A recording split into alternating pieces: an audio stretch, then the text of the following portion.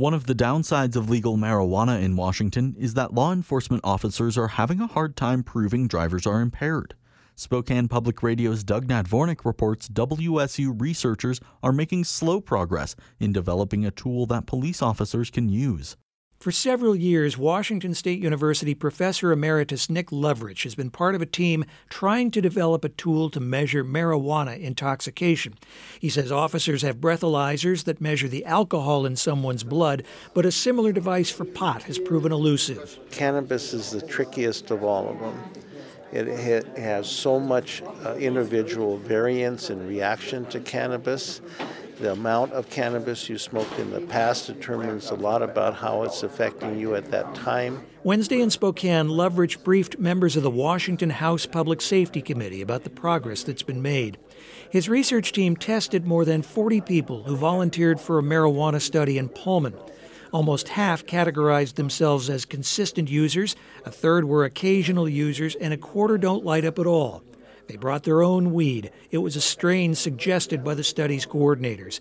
Before they lit up, researchers tested their breath, swabbed their tongues and cheeks, and collected saliva and blood. A half hour after they smoked, they went through the same protocol, and then again after 2 hours.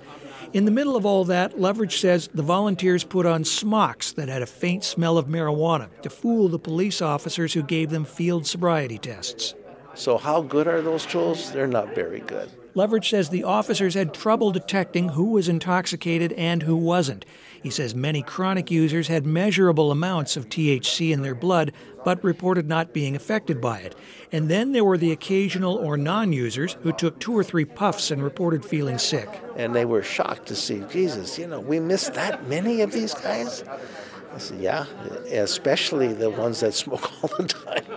He says researchers discovered that of the physical tests, swabbing the tongue is the most accurate, least intrusive method for discovering THC concentration.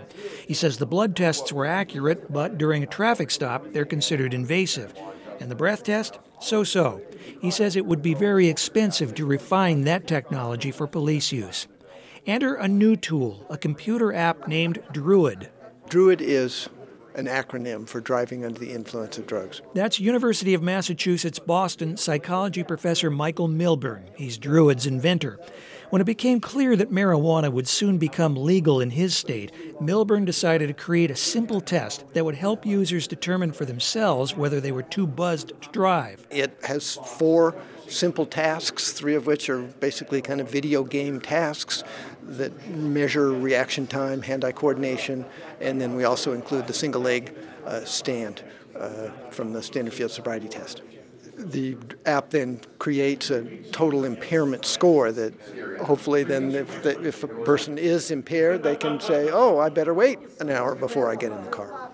The app saves the information in a database. Milburn says his tests have proven the app is an accurate way of measuring alcohol and marijuana consumption, though not when a person is under the influence of both. So how did Milburn and Lovrich connect? A member of Lovrich's team heard Milburn interviewed on public radio and decided he was a guy the team needed to talk to. And now they're looking to add Druid to WSU's marijuana study. Ultimately, they hope to test and refine Druid so that law enforcement agencies feel confident adding it to their field sobriety protocol. The cop has them do it and can watch them, and they're lifting their leg and touching the screen, and if it's a fail, then that's an additional tool that law enforcement has in addition to their own observations and judgment and whatever to make a decision. Do I bring this person in or not? Milburn and Lovrich say their job now is to distribute their research so that others, including policing agencies, can test and evaluate it.